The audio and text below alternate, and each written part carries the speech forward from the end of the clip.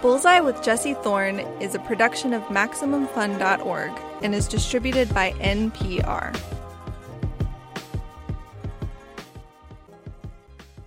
I'm Jesse Thorne. Sometimes being a star takes work.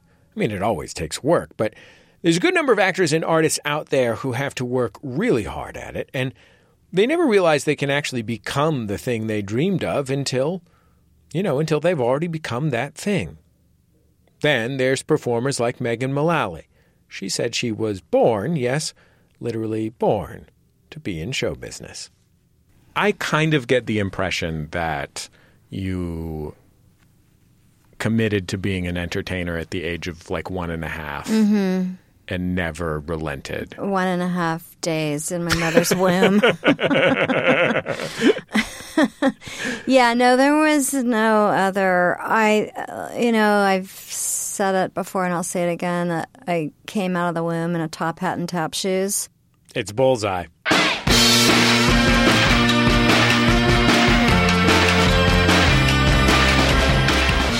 Coming up, Mullally.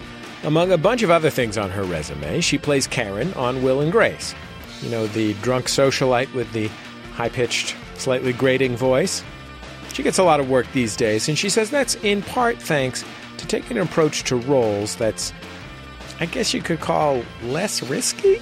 I think what happened was I used to take really big chances in auditions, and I used to go in with really weird characters.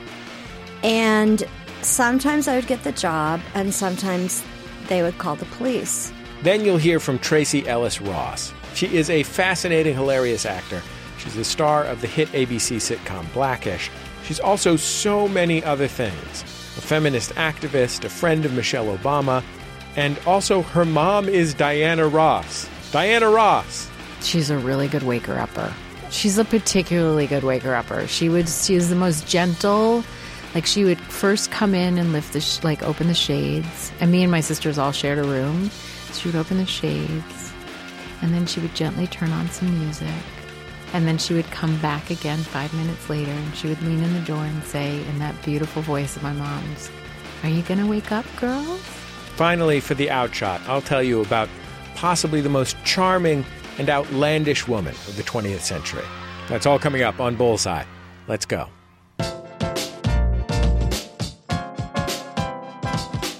It's Bullseye. I'm Jesse Thorne. Mullally is one of those actors who just kind of radiates confidence and poise. And in the nearly 100 roles she's had on film and in television, that's made her stand out. I guess that kind of makes her a character actress. A lot of the time she plays people with huge personalities. She is absolutely one of the best in the world at that. Like, maybe you're a fan of Parks and Recreation. She played Tammy, the ex-wife of Ron Swanson, a menacing, insane, toxic seductress. Ron is played by Nick Offerman, by the way, who in real life is Megan's husband. I admit there was a time when that sort of behavior would have driven me wild. But I am in a healthy relationship now, Tammy. A relationship? With whom? A lovely, intelligent, self-possessed pediatric surgeon named Wendy. Sounds like a real whore. She also has some unforgettable credits on shows like Bob's Burgers, Children's Hospital, and even a few episodes of 30 Rock. But she's probably best known for her role on the groundbreaking sitcom Will and Grace. She plays Karen Walker, a kind of deranged, sociopathic, hyper-judgmental socialite who works for Grace on the show. Welcome to the Metropolitan Museum of Art for the Stanley Walker Foundation benefit. Stanley loved ancient Egyptian culture. They invented the pyramid, which later became the Pyramid Scheme. During its original run between 1998 and 2006, the show earned 16 Emmy Awards and over 80 nominations. Last year, the show returned for a 9th season, and to your delight and mine, they still got it. It's funny, it's weird, it's touching at times, too. Megan, who's already won 2 Emmys for her role as Karen, is now up for her 3rd award in the Supporting Actress category. Let's hear a little bit from the latest season. In this scene, Karen is in the bedroom of a fancy country club. She's on the phone with reception. She found a morphine drip in the room and mistook it for a gift.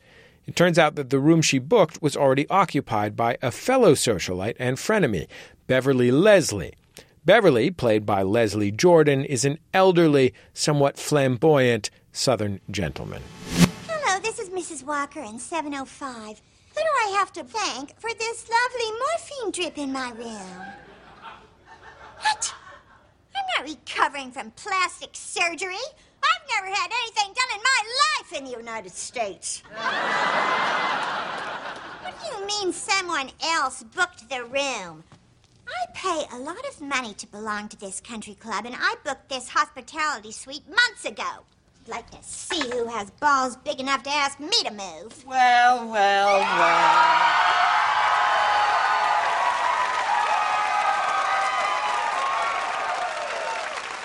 I must have died during surgery because the devil herself is before me. Why, Beverly Leslie, I thought they'd torn down all the corroded old Confederate statues.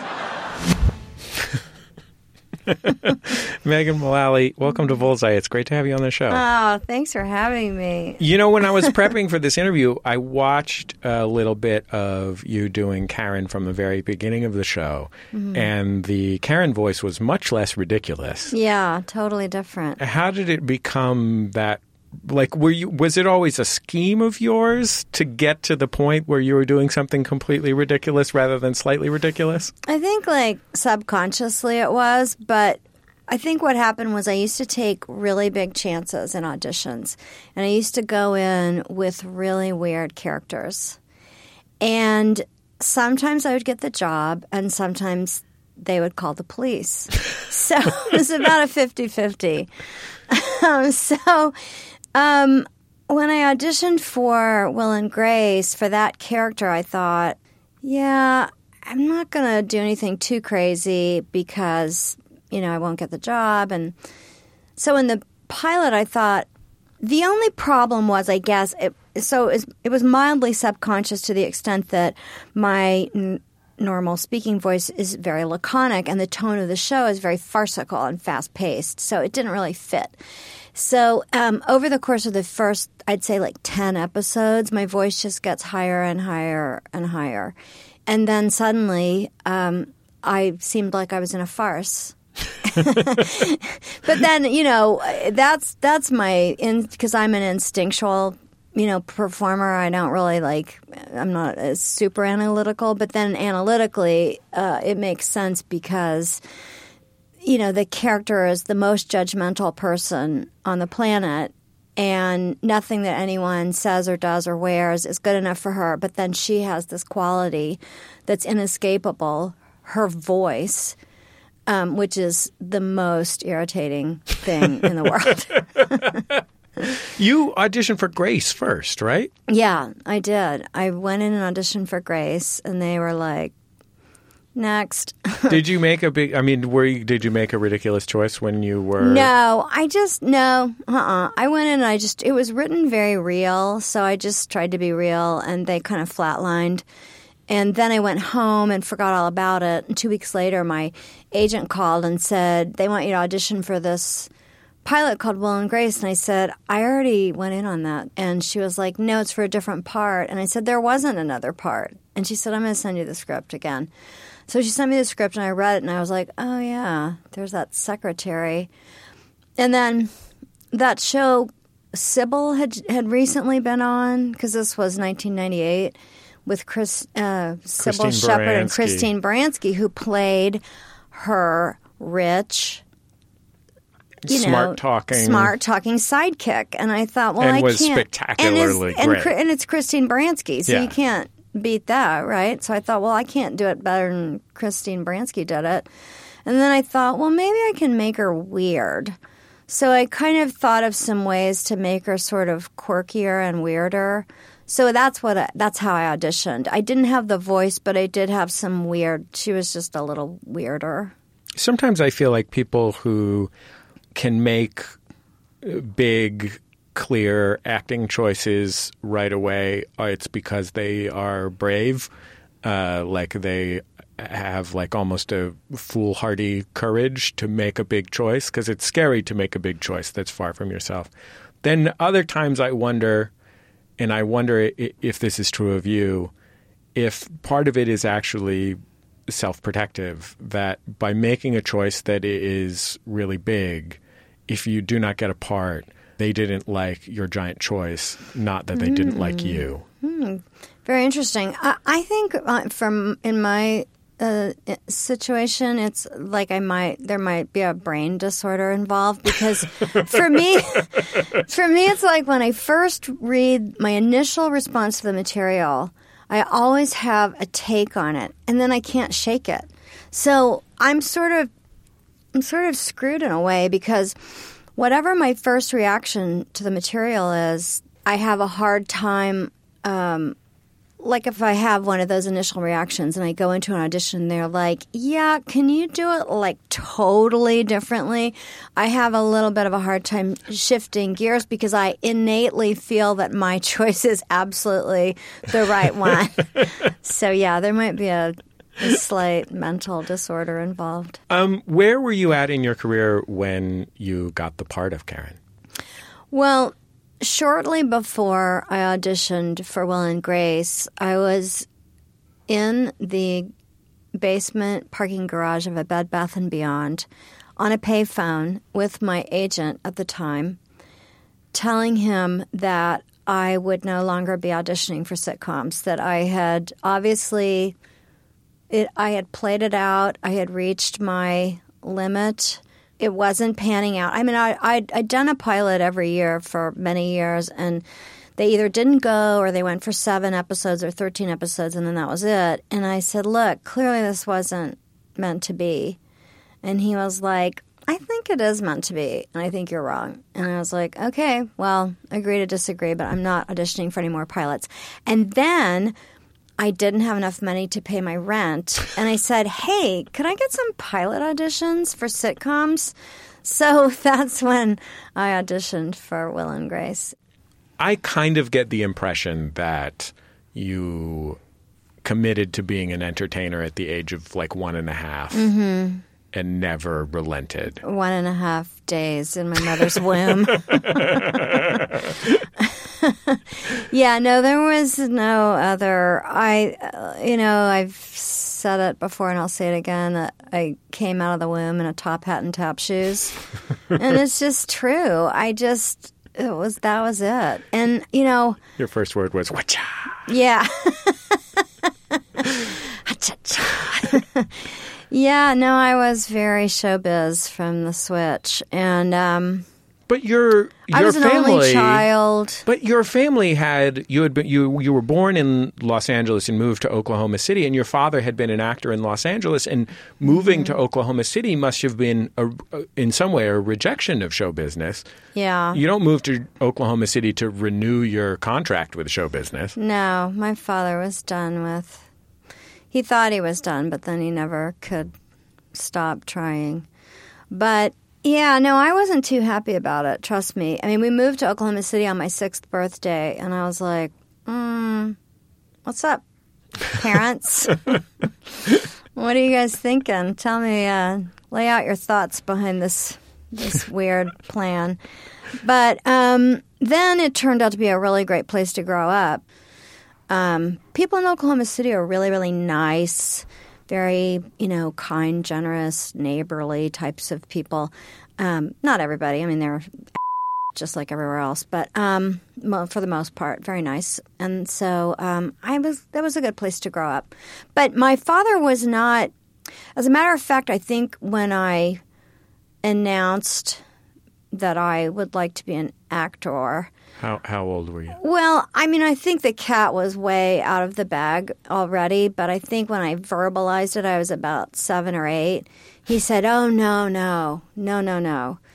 I do not want, you to, that's it's a very hard business. I don't want you to do that. And he said to my mom, I don't want her doing that." And this coming from a man who I heard literally wore an ascot around Oklahoma City. No, it's insane.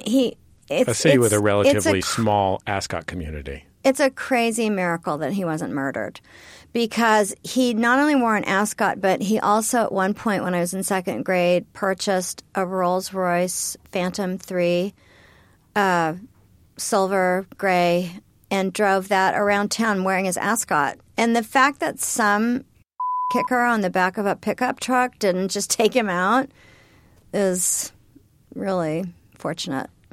Were you self-aware about how unusual that part of your family was when you were 10 years old or whatever? I knew that my father was different from the other parents because he was very, very eccentric and flamboyant, and his humor was extremely dark and weird, and he would really commit to a joke like nobody's business. Like he would, just a minor example is he would pretend that he was having a massive heart attack, and then he would fall over, dead in his plate of spaghetti at the dinner table. And my mom and I at first were like, is he dead? And then after a while we were like, all right, get out of the spaghetti. And then like another thing you would do routinely from the time I was in like second and third grade, in third grade I took the bus, and so I came home one day and my mom wasn't home, and being alone with my father was not my preference because he was terrifying. So first thing I said when I walked in the door was, I said, where's Mommy? And he said, because he had this vocal affectation that he did. He did a lot of accents around the house, but he also had this grandiose persona. And he said, my darling, I'm sorry to tell you, but your mother is dead. And for just a second, I was like, whoa. This is not good news. And then he was like, and he kept going. He was like, you're just going to have to live the rest of your life without a mother. And then I finally was like, okay, where is she really, though? And he was like, the grocery store. So I had a therapist tell me one time that like the thing that I had to provide for my children, if I was going to provide one thing to my children, was just a sense that their family and their home were their home. Mm-hmm. That whatever happened in the world, no matter what, they had security in our family. Even if they went out and murdered someone or whatever, or someone tried to murder them, they could always... That's amazing. That's really, really good advice. Yeah, see, I had the opposite. The thing I didn't realize about my father... I knew that he was, like, his personality was different because my friends would say, your father is really weird, or, like, I'm afraid of your father, or I don't like being around your father. But what I didn't understand was that my father was, like, a huge, like, ginormous alcoholic and incredibly emotionally and verbally abusive. And also that he... I knew he was a womanizer because my mom would kind of, use me as her co-conspirator to try to get to the bottom of certain, flings that he was having. But the thing that I didn't realize is that everybody's household wasn't like that. Like, I thought everybody was terrified to go home after school.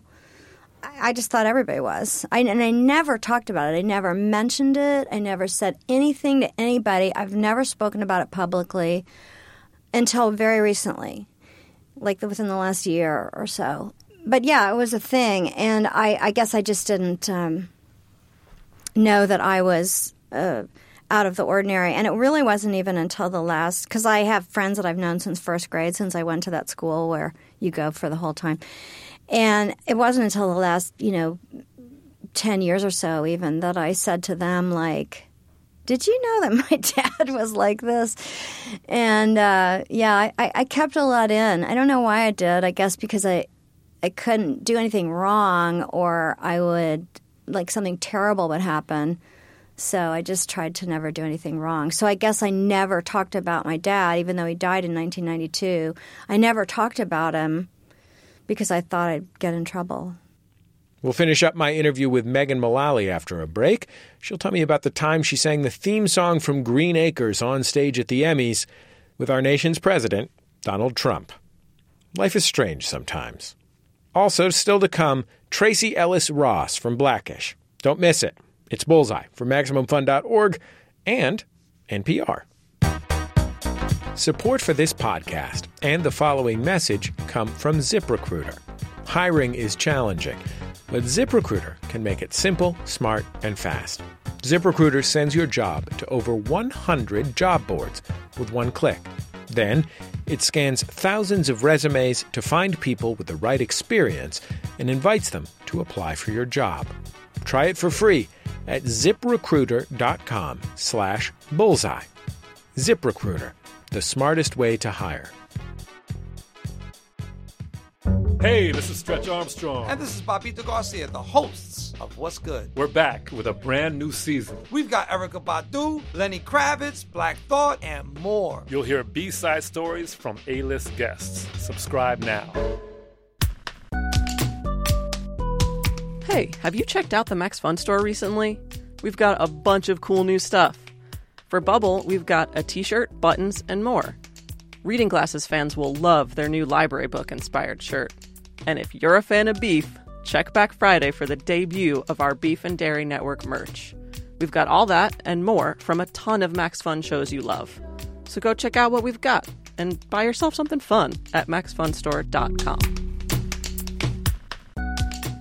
Welcome back to Bullseye. My guest is Megan Mullally.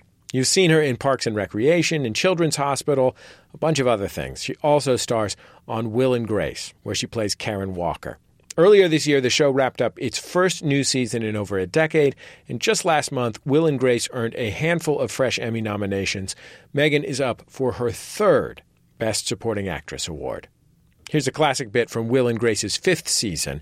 Megan's character, Karen, an eccentric, kind of out-of-touch socialite, decides she needs to be more relatable, so she gets a roommate, a woman named Liz, who is played by Madonna.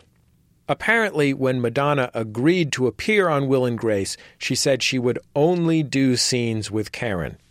True story. Anyway, the roommate situation starts off great until they both fall for the same guy, and in this clip, we're about to hear things have just gone south. You mean you're gonna end our friendship over some man in Dockers with Red Bull breath? I could have loved him. I want you to write me a check for the rest of the month's rent and get out. You know, I just wanted to try a new experience. Make it out to the landlord, Walker Property Management.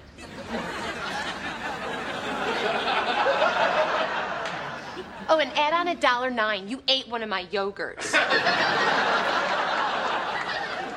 Let's see. How do I break this to you? True or false? I own this building. Huh? True. Yeah, I am Walker Property Management, and I think I want you out. Wait a minute. We're roommates. We're friends. We could be lovers. I'll take that French now.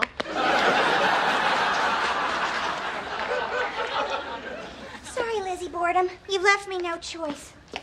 That's right. Cut to you, living in a dumpster.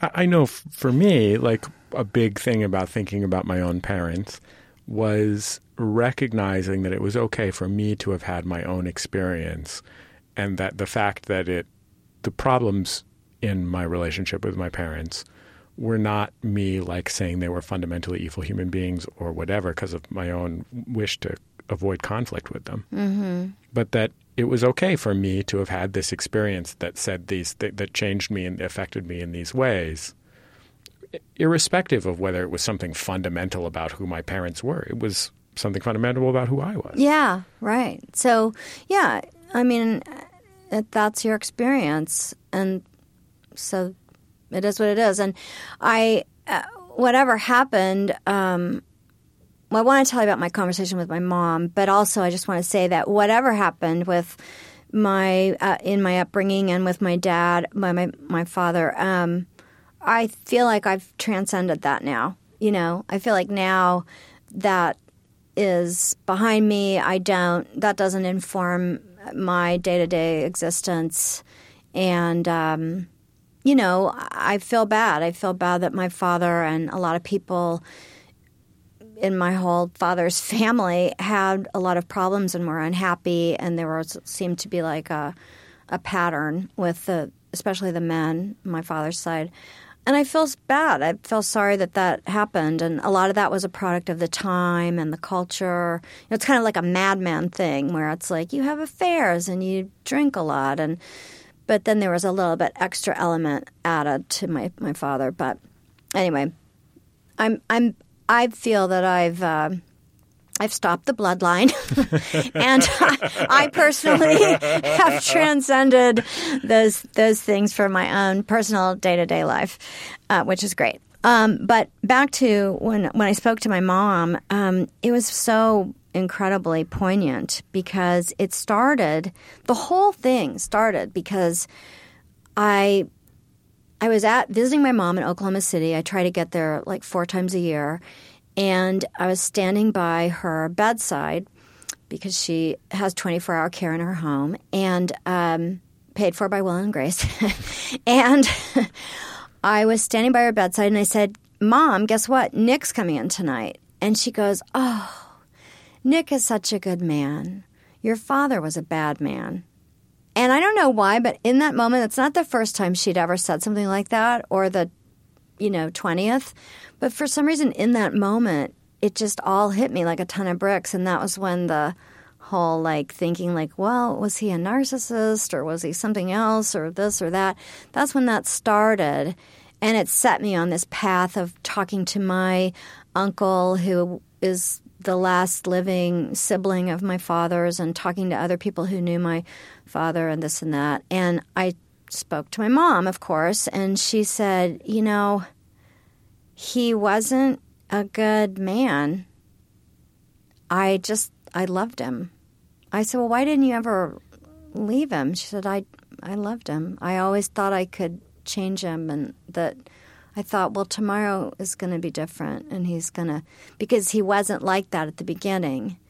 And so he was great at the beginning. He lured her in. She's the perfect one because she's so loving and kind and open and positive, totally positive mental attitude, to coin a phrase. And so she's the perfect person for someone like that. And then he was so good to her at the beginning that she spent 27 years of marriage trying to recapture that. She was like, well, I know he can be like this because he was once before. And then he would push it to the very brink, and then he would be really amazing again and very Svengali-like and get her back. And then he'd go back to being horrible. Then they divorced, and then he never really left her. He came over to her house every single afternoon, and she would make him lunch, and he would hang out sometimes through dinner and into the evening. Did you think about his career when you were going through your career? Because he must have been this is probably none of the stuff you were planning to talk about, right? This has gone down a very, very interesting, different road. You hunt where there's deer. Comedy. I didn't think about his career. I thought about my own, just trying to hone my own talents and develop my skills, as best I could. But I will say that when I first moved to Los Angeles, I moved here in 1985. I was 26 years old, and I was here for a very short time. And the first television show that I auditioned for was a show called The Ellen Burstyn Show, starring none other than Ellen Burstyn. And I was going to say Carol Burnett. But okay. Starring Carol Burnett. No. And so Ellen Burstyn played my mother, and Elaine Stritch played my grandmother. And we shot 13 episodes of that in New York. And anyway, came back to Los Angeles, and my father called and announced to me that he would be moving to Los Angeles, and I needed to get him an agent. And I said, okay. I said, okay. I didn't have the balls to say no, or, get your own agent, or don't move here, or, I'm not your I don't know. I just was confused, and I was trying to help and be a total people pleaser, you know. So he did. He moved out. He got an apartment a block away from my apartment, and I was with ICM, that agency at the time, and he had a crazy headshot that wasn't cute, and he was, 60 years old-ish, somewhere in there, and he didn't have any credits of note, and I took it to ICM, and they were like, we can't really do a lot with your dad. He doesn't have a reel, or he doesn't have anything on film. He doesn't have credits, really. He's like a kind of a hard type to cast. And I said, okay. And they said, but how about the voiceover department? So the voiceover department at ICM actually took him on, and so he did have some voiceover auditions, and that was it. And then after about a year, he became very he packed up and moved back to Oklahoma City in a huff, saying he would never set foot in California again, and he didn't. At the time, nobody said anything to me, but after the fact, I know people have said I just couldn't believe it when your father moved out to Los Angeles and blah, blah, blah. And I'm like, well, why didn't you say that to me? Nobody said anything. I was just out there trying to get my dad into show business. I mean, it's kind of an only child thing to not have any, to not even think to run it by somebody else, because you're just... I feel like people with siblings, they're used to having a special coven that they encircle whenever there's a question in their lives, especially a family question. Yeah. I didn't have that, and nobody ever said. And my mom, for whatever reason, I'm sure my mom was fit to be tied about it. I'm sure she was furious about it, but she didn't say that to him or me because of, the way things were. Because, you didn't want to incur his wrath. So, that was a cute year. And now work in comedy.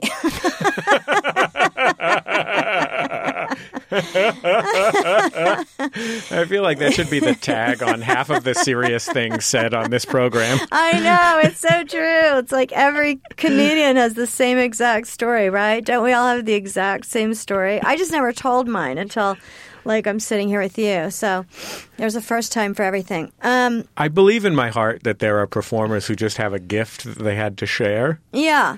But mostly... there's something going on if your goal is to get people you don't know to like you. Yes, right. Right. I don't even ever think about that, honestly. I know that that's a commonly thought, but I never think about that. I want people to like me in real life, but but professionally, I'm like a punk, I have a very punk attitude about it. I'll do anything if I feel like it's the funniest thing to do or the saddest thing to do or the most right thing to do. I'll do anything if I feel like that's the right thing. If somebody gives me a direction that I don't agree with, I can be reluctant. I'll be like, I don't know, that doesn't feel right to me. But then, I'm a team player, so, I can take direction, but...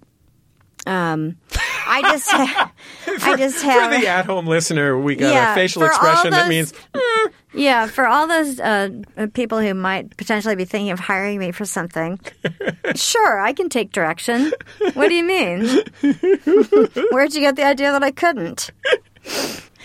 But I don't know. I always have such a strong idea about something, and sometimes my ideas are a little radical. And I just want to do that. I want to do something radical and weird. Like my band, Nancy and Beth, which is sort of my favorite thing in the world. It's very radical in its own extremely entertaining way. This new season of Will and Grace was more than a decade after the last season of Will and Grace. Yeah. Did you know when the possibility of it coming up, that it was a good idea to do it? Well, I don't. I guess this is as good a time as Ozoni to reveal that I'm a famous psychic, but when we first got the script for the Vote Honey video, the YouTube video that started the whole thing, the election video, we got that script that Max and the creators of our show, Max Munchak and David Cohen, had written. I read it. I was laughing and crying. I put it down, picked up my phone. I texted Max and I said, why can't we just do the show again? And he texted right back, we can. And, of course, neither of us knew what we were talking about. We were just blowing it out of our beeholes. But I just had this overpowering instinct that we could literally bring the entire show back to television, right back where we left it. It's I funny just because knew. When I hear people who work on the show talk about the show, whether it's the creators or the cast members or writers or whomever, I see the question comes up like, how is it different? And, there are things that are different about it. It's set in the contemporary world, and that's 11 or 12 years after the last ones were set. But basically everybody seems to just say, no, we're doing the show that we do. Well, it's almost all the same people, too. So, Jim Burrows has directed every single episode. We're now into the 200 and somewhere around 220 or something like that.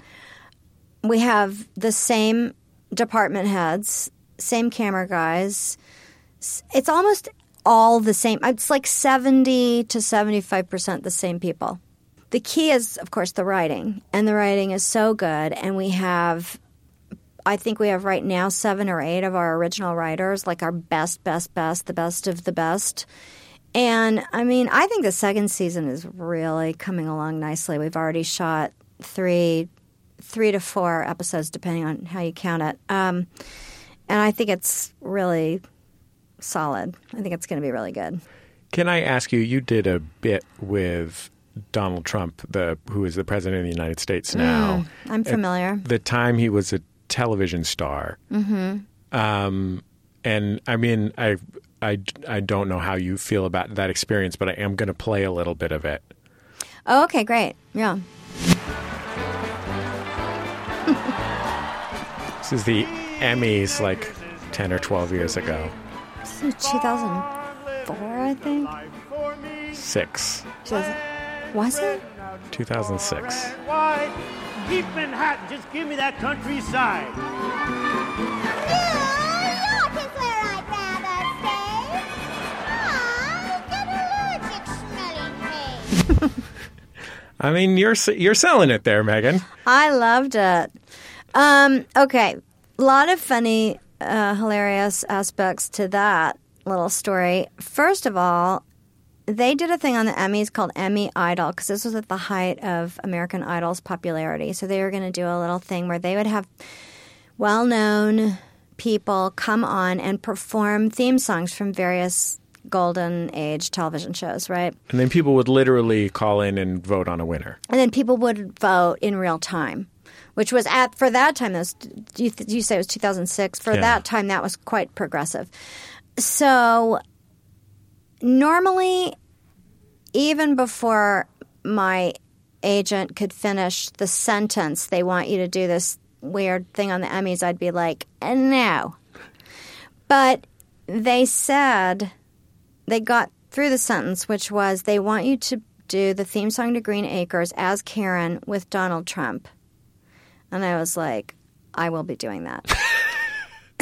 Because there's nothing weirder that you could do on network television. Yeah, I will definitely be doing that for that exact reason.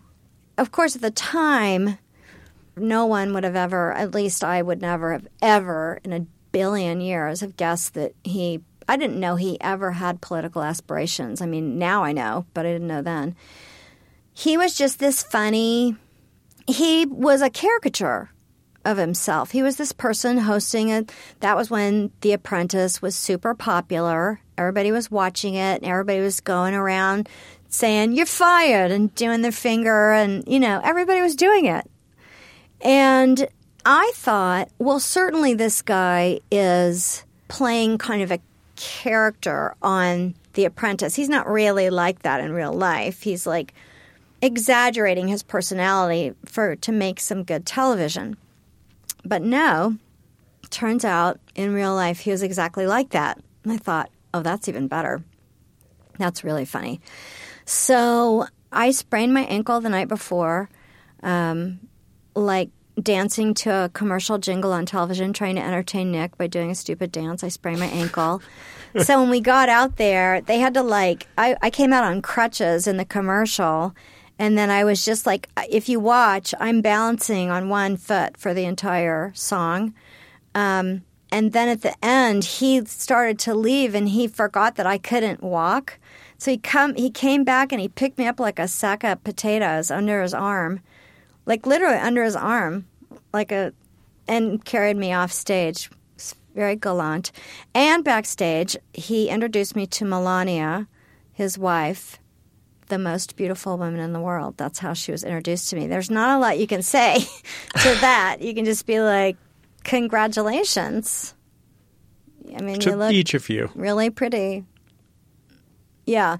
So then I was in my Will and Grace dressing room like the next day, and the phone rang, and it was Donald Trump. And he said, listen, it was a competition, Emmy Idol, and we won. Okay, we got the most votes. So congratulations. He said, listen, thanks. Thank you. He said, listen, we really needed to win that thing, and we did. And you were a big part of that. And I just wanted to say that we won. And not only do we win, but it was a landslide. He said, I hear it was a landslide. We killed them. Nobody else was even close. And so I'm just calling to say that we really needed to win it, and we did. And that was Emmy Idol.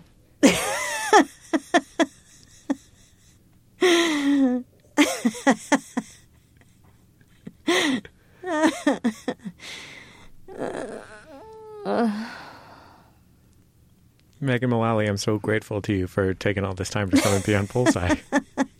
Thank you so much for having me. It's been a lot happened. The really went down.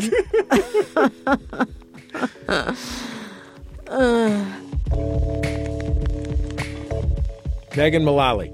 She was just nominated for the Best Supporting Actress in a Comedy Series Emmy. The winner will be announced next month. If you haven't seen the new season of Will and Grace, you gotta. It's free to stream on NBC's website right now. And also, we didn't get to talk about this in the interview, but did you know that Megan was in Risky Business? The character was named Call Girl. It's Bullseye. I'm Jesse Thorne. Next up, another Emmy nominee, Tracee Ellis Ross. Tracee was born in Los Angeles to music executive Bob Ellis and singer Diana Ross. Yes, that Diana Ross. But unlike her mom, she found her passion in acting. For a while, she worked in indie films and made-for-TV movies, but in 2000, she broke through on the sitcom Girlfriends. She starred as Joan Clayton. It ran for 8 smash-hit seasons on UPN and the CW. In 2014, she took on a role in a new series, ABC's Blackish. Starring alongside Anthony Anderson, Tracee plays Dr. Rainbow Johnson, an anesthesiologist who's married to Andre, Anderson's character. The show focuses on Dre and Bo, as they are called. They're settled down in the suburbs, they've started a family. And as the kids grow up and the family settles in, Dre and Bo realize the life their kids are leading is very different from the one that they knew as kids. The show touches on race, class, politics, and at the same time, it's very sweet, very funny, and very sincere. The show has earned Tracee a Golden Globe Award for Best Actress. Now she's up for the same honor at this year's Emmys. For Bullseye, she talked with Karen Tongson, who's a panelist and sometime host of Pop Rocket, our sister show here at Maximum Fun. Karen is also a professor of English and Gender Studies at USC, the University of Southern California, and, as you're about to hear, a huge Blackish fan. Here's a bit from the most recent season of Blackish. This comes from an episode Tracee not only starred in, but also directed. In this scene, she and her husband are in couples therapy. Okay, well, you didn't say anything about the balloons or the streamers or the great idea I had to get him a smash cake, which he had a ball with, which you would have never thought of. Why would I have thought of it? I never had one growing up. Of course you never had one growing up. What? You were never allowed to eat sugar, flour, dairy, or anything that produces joy and happiness. This is what I live with. And I live with someone who doesn't care. Our son isn't walking yet. You can't force him to walk. I'm helping him to walk. You just don't get it. Dragging him around by his arms isn't going to help him learn to walk. Okay, well, tell me what will help him since you have all the answers. Why do you always do that? I'm going to stop you. We're getting into bickering, and this isn't productive. After this many years of marriage and having a new baby. And a dog. And both of his parents. What? Both of them. Things have gotten away from you. It happens. You've got to breathe. Remember you're on the same team. And devote some time to each other. Tracee Ellis Ross, welcome to Bullseye. Thank you so much for having me. We opened with this clip from this season's arc that shook many of the viewers of the show, including me.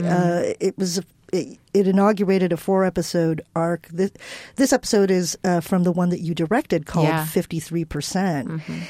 Given the emotional tension of that particular episode, what was it like to toggle between being the director and calling the shots and having to be really grounded in that situation and then having to be in front of the camera, opening yourself up to these emotional vulnerabilities?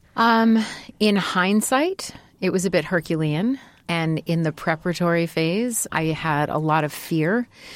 But I have learned through my career, which is wrought with fear and fearful circumstances, that my best armor against being afraid is being prepared.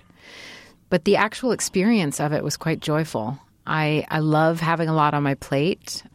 I loved playing around with and telling a story through more than just the acting part of it, to be able to map out a story arc from the outside perspective and to find that thread, that tone that was going to wave through the whole thing. But I'm not going to lie, it was the most difficult part of it was the fact that I had no interest in dealing with my hair and makeup. And I learned that as a director, and when I'm thinking, which I'm not usually aware of, I touch my face so much. I would sit in front of the monitor and have my hand on my face and my fingers in my mouth and and extreme smears all across. I mean, your it face. was. They literally, and then they would have to spend time touching me up, which I found to be such a waste of time. And you, as a director, you found it so deeply tedious. You're like, we need this shot as a person, felt it so tedious. I was like, who cares if my eyebrows are straight? Get off me. I just want to do it, And so things took a little more time because of that, and I had to do playbacks and stuff. But I actually really, it is very similar to my process as an actor. I just had to think through the same thing that I do personally for everyone and for the full cast, and sort of what is the larger story at play, what is pulling you through the scene, where is it that we're trying to go, and how do we make sure that in each scene we are pulling that story apart so that it has somewhere to go and that it ends up landing somewhere. How did you feel then when you were first given these pages and when you were first alerted to this episode arc where this relationship between Bo and Dre, which, as one of the other side characters says, is #Black excellence, right? How did you feel when you came upon that development in the script and knew that you were going to have to play something that hadn't quite appeared in the realm of that relationship before? I was worried about it for a couple of different reasons, especially the challenge that, that episode that I directed started the arc. So trying to figure out where we were orienting from. The core of our show is anchored by the love of this couple. We dive into lots of different areas and conflict and things, but they're always outside of the relationship. And so there's this home base of Dre and Bo. So my trepidation was, so then what is anchoring us? like, then what is the thing we're holding on to? And can we trust that there is enough of a foundation underneath us if we're not it? And I think we found it, but I think it was scary for even the audience to watch. Well, there were so many occasions in that 4-episode arc where we thought, okay, it's going to resolve itself and then now. It didn't. Yeah, like after Junior's valedictory speech or any of these situations. And we felt as an audience as audience members like we were getting the rug consistently pulled from underneath us. One of the things the writers did and talked about with us in advance that was really, I thought, executed beautifully in what they actually wrote is that there was no one to blame. And part of what we were exploring is very in line with the DNA of our show. It just happened to be coming from a place that we're not used to seeing it, where there's no actual answer or there's no actual person to point the finger at to blame. That what we were exploring was this idea that in a long-term relationship, there are sometimes you grow in different directions. Sometimes there's not a particular thing that sets something off, but then that schism gets wider and wider and wider, and you don't even know how it got that wide or how to get back close together. And then somehow you're somewhere you didn't know you were going. That was a really interesting thing to explore, but it was not just but it was challenging as actors also because it went on for so long. It went on for a long time, I can imagine, in a very protracted production schedule and not just the, couple of hours that we witnessed. No, I mean, we do a good 14-hour day, 5 days a week. Mm-hmm. And so I enjoy the fact that we get to giggle through our work. You'll hear the rest of Karen Tongson's interview with Tracee Ellis Ross when we return from a short break. Stay with us. Still to come, Tracee tells Karen about what it was like to grow up in a New York apartment when your mom is Diana Ross, one of the most famous singers ever. It's Bullseye from MaximumFun.org and NPR. Support for this NPR podcast and the following message come from Babbel, a language program that quickly teaches real-life conversations in a new language. Choose from Spanish, French, Italian, German, and more. Babbel's 10 to 15-minute lessons use interactive dialogues and speech recognition technology to get you speaking your new language correctly and confidently. Try Babbel for free by downloading the app or going to Babbel, Babbel.com. As soon as you wake up, you need the latest. That's why Up First is here. It's NPR's morning news podcast. In just 10 minutes or so, you can start your day informed. Listen to Up First on the NPR One app or wherever you get your podcasts. Hello, I'm Oliver Wong, DJ, scholar, and journalist. And I'm Morgan Rhodes, music supervisor and stiletto devotee. And we host Heat Rocks, a podcast where we invite our favorite musicians, writers, and scholars to talk about the albums that have changed their lives. Morgan, what exactly is a heat rock? It's a record that's like hot fire, combustible. Basically, just a really, really good album. We've taken a deep dive into Nigerian funk from the 70s. He kind of had like a bad reputation in town as just being like a sketchy dude. And he was just making music that for thousands of miles around him, he was the only person doing anything like that. 1980s teen comedy soundtracks. This soundtrack always felt the same to me as like when I would find a great blazer at a thrift store that I was like, oh, this is going to be me now. We've talked about Prince, Boyz II Men, Kendrick Lamar, and everything in between. Heat Rocks, every Thursday here on Maximum Fun. It's Bullseye. I'm Jesse Thorne. If you're just joining us, it's a conversation between Karen Tongson, the co-host of Pop Rocket, and Tracee Ellis Ross, the Emmy-nominated star of Blackish. One of the things that I've enjoyed most that you've done recently beyond Blackish is just that brief 73 questions you answered on Vogue. Thank you. And one of the things that you said actually was that, one of the reasons you liked portraying Beau is that you like to redefine what it's like to be a joyful Black woman. Yeah. And so, I don't know. Maybe can we play a little clip of that 73 questions? Sure, because I have so funny. Because I think that, like many listeners, I have a couple of follow-ups from some of the things that you said. Yeah, let's play it. I'm so curious. Sure. Hey, Tracee Ellis Ross. Thanks for fitting me into an insanely busy schedule to do 73 questions. It is my pleasure. Please come in. Okay. So, on a scale of 1 to 10, how excited are you about life right now? Oh, I am at like a 10 or 11 right now. Can you describe Los Angeles in 3 words for me? Sunny, work, healthy. Can you describe yourself in a hashtag? Joyful. Can you describe your home? Warm, safe, fun. And beautiful. What's the theme of this room? I don't know that there's a theme in here, but it's blue. Come on, let's go sit on the blue couch. Okay. If you could do a love scene with anyone, who would it be? Oh, well, I'm going to make it a threesome. And Rihanna and James Dean. And me, of course. If your life was a musical, what would the marquee say? Hello, Dolly. Hello, Tracee. Yes, hello, Tracee. As in, it would be called Hello, Tracee. I love that. I mean, first of all, the threesome with Rihanna and James, the love scene. Yes, I'm sorry. Yes, it was explicitly a love scene, but you went threesome. I like sure that. did. And I went there pretty quickly. You went there really quickly. I didn't even ponder long. Although, frankly, the fact that you made one of them be a dead person, like, could keep people from speculating a lot. It could, or it could just tell you which one I wanted to be with. I don't know. But also the little last bit of that clip where you get into your hello, Tracee. Yeah.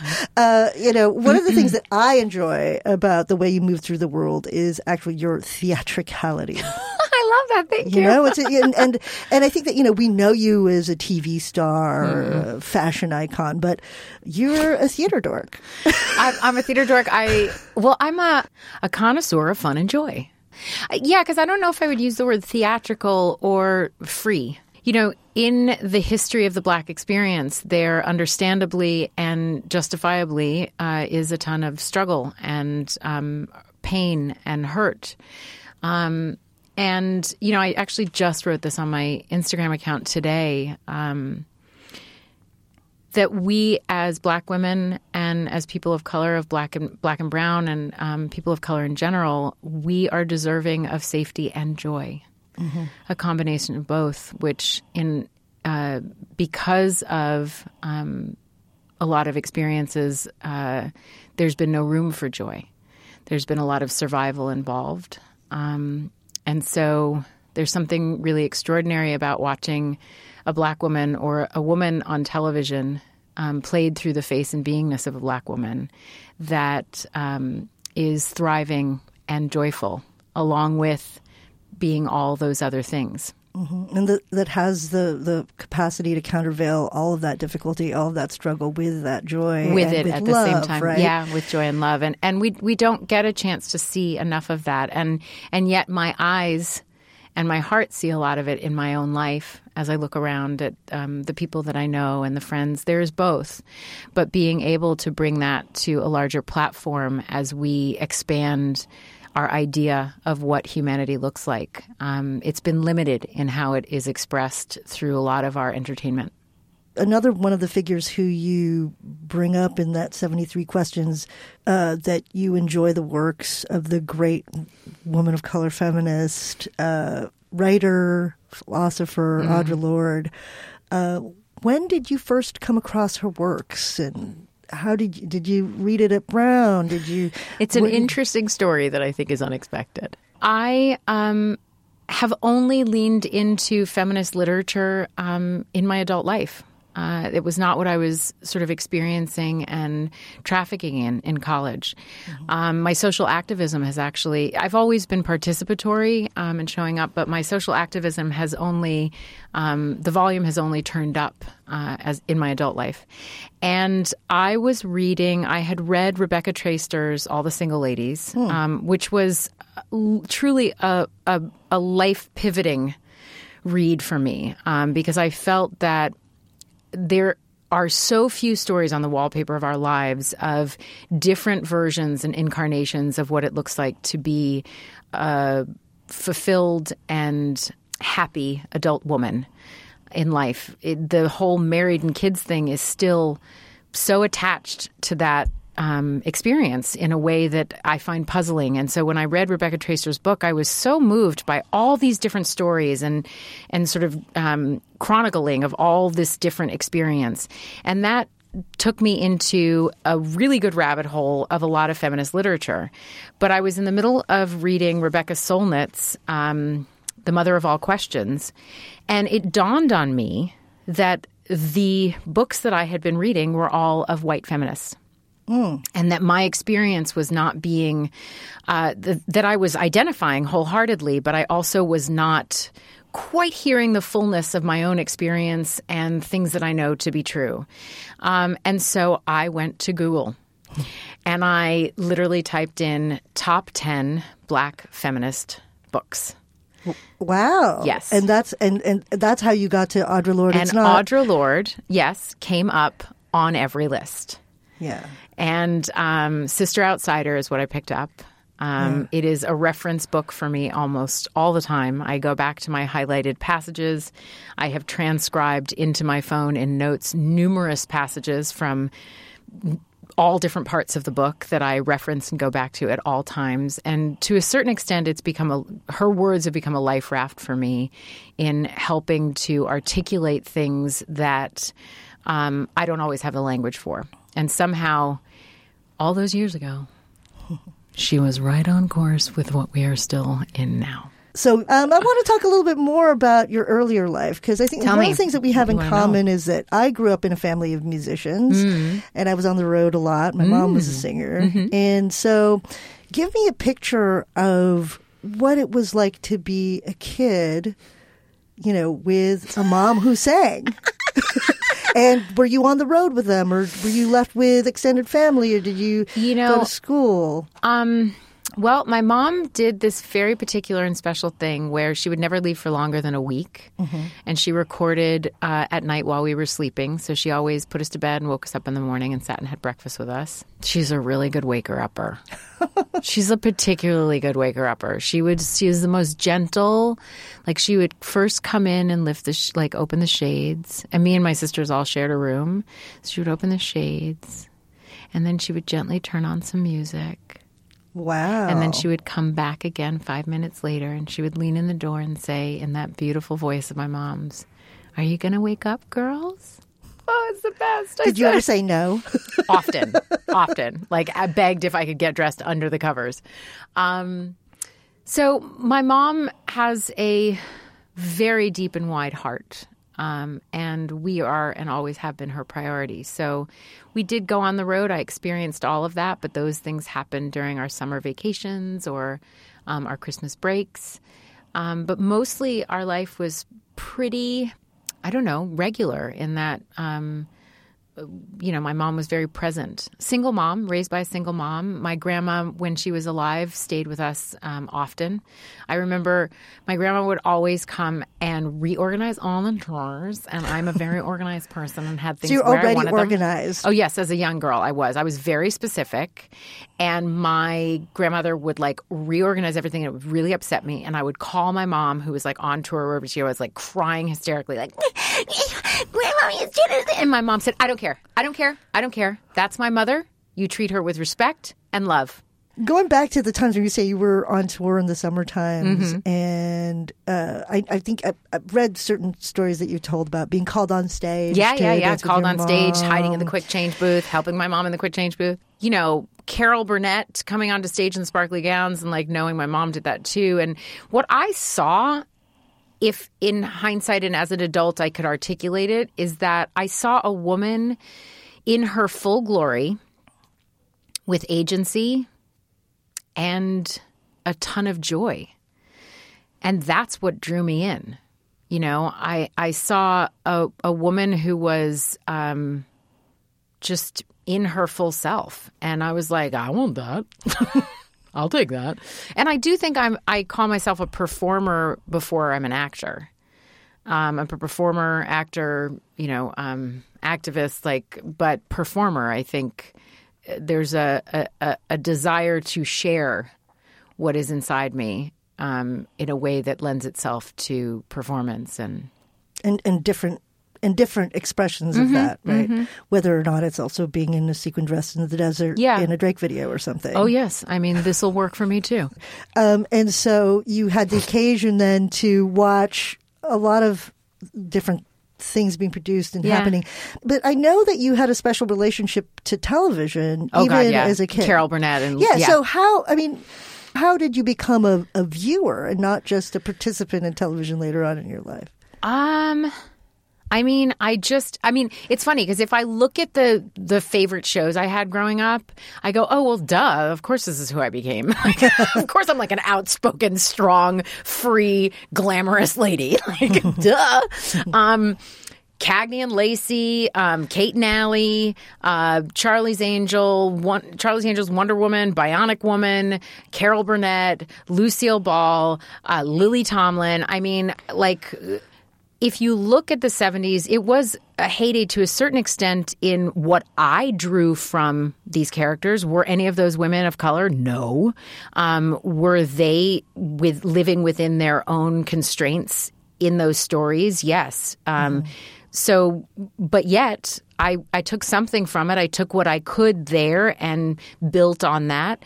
There's extraordinary women on television now. I'm in awe of some of the work that's happening. Like Killing Eve blew my mind. Oh, yeah. But there's so many examples of that right now. I just feel like they're all over the place. And the women who are in those lead positions in telling those stories have a different kind of freedom in them than there was in the 70s or whatever that is. But, I think we're evolving. I really hope so. It was such a pleasure to have you here today, Tracee Ellis Ross. Thank you for coming. Thank you so much. This was a lovely conversation. Tracee Ellis Ross, interviewed by Karen Tongson. You can stream or buy all 4 seasons of Blackish on a bunch of different platforms right now. Like we said before, Tracee is up for the Outstanding Lead Actress in a Comedy Series Emmy at the Emmy Awards this year. You want to see if she'll win it? Tune in September 17th. And if you're as impressed by Karen as I am, she is one of the brilliant panelists on our sister show, Pop Rocket. It is like a conversational version of this show. Instead of talking to artists, they talk amongst themselves. Karen is one of our brilliant panelists, and she brings so much insight to the conversation from her academic background and just from being a cool, funny lady. You can find Pop Rocket in your favorite podcast app. Just search for Pop Rocket.